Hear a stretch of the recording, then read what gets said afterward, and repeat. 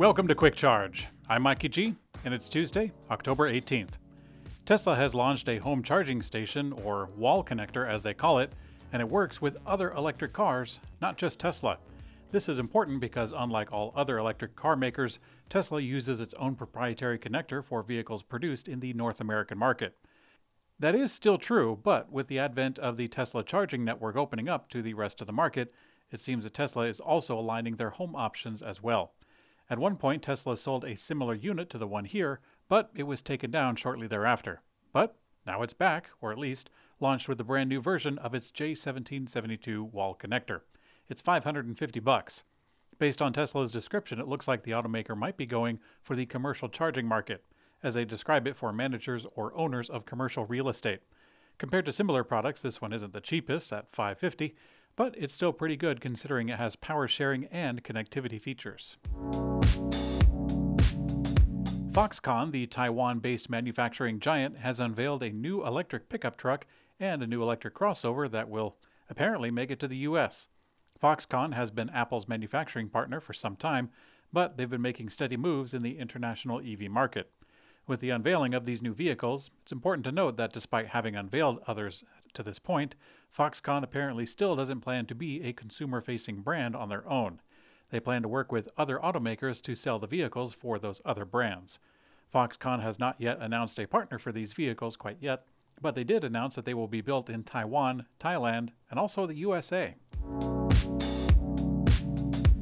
Foxconn says that it wants to build electric vehicles for Tesla, the way that they build the iPhone for Apple. During the unveiling event, Chairman Liu Yongwei said, quote, "Based on our past records for the PC and cell phone market, we're at about 40 to 45% of the overall market share. So, ambitions-wise, hopefully we are able to achieve the same kind of achievement like in the information and communications technology industry, but we will start small, which is about 5% in 2025. I hope one day we can do Tesla cars for Tesla." He then went on to say, quote, "Supply chain resilience has always been Foxconn's DNA. Our global footprint in 24 countries gives us a huge advantage to meet EV industry demands." Now, could this be actually quite appealing to other automakers considering their manufacturing giantness? Seems quite likely. Magna International has stepped in for other automakers many times before, so it makes sense that Foxconn could make an appealing offer. But at Electrek, do we think that Tesla specifically will take them up, or Elon Musk? No, not at all. Tesla has invested a great deal into vertical integration, all the way down to the dirt that holds battery material. So we don't see it very likely that Tesla will take on Foxconn's offer. Electrek got the chance to take a spin in the 2023 Polestar 2. Many of the changes for this model year are actually aesthetic upgrades with a focus on sustainability through the whole build process. This new model does get a little bit of a spec increase with a little bit more range for the dual motor version. Having tried a few Polestars at this point, Electrek notes that the dual motor version packs a pretty good punch compared to the single motor. The first Taco Bell electric vehicle charger opened up on Tuesday.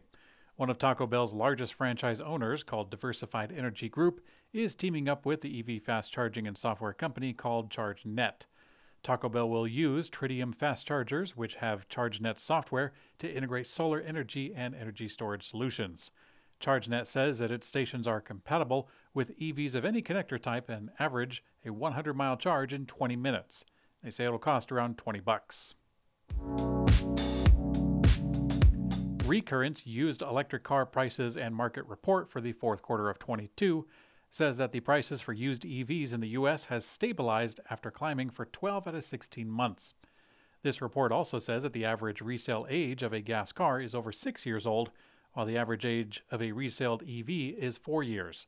The average price for a used EV listing is $42,700 compared to a gas car of $33,957. The price stabilization is pretty good news because, based on price, Recurrent reports that only 12% of used EVs on the market today would qualify for the tax credits that begin in January of 2023. Rolls-Royce has unveiled their fully electric Spectre. Rolls is talking some really big game, saying that it is a prophecy fulfilled and the world's first ultra-luxury EV super coupe. As far as performance, this massive luxury EV will feature 577 horsepower and 664 pound-feet of torque. They say that's enough to power the coupe from 0 to 60 in 4.4 seconds. Rolls also says that they are aiming for a range of 260 miles. Rolls-Royce didn't give a specific price, but they said it would be between the Cullinan SUV for $348,500 and the Phantom, which is $460,000. Cobb County, Georgia has invested in an electric Envirotech cutaway logistics van for the purpose of prisoner transportation. Prisoners will now breathe zero-emission air on their way to prison, and a new fully electric prisoner transport vehicle will be the tool. Tell them what else they've won, Bob. In today's community comment found on YouTube, Rudy Amid says, "Good thing my Mini Cooper SE is on its way from England already. I wouldn't want one made in China."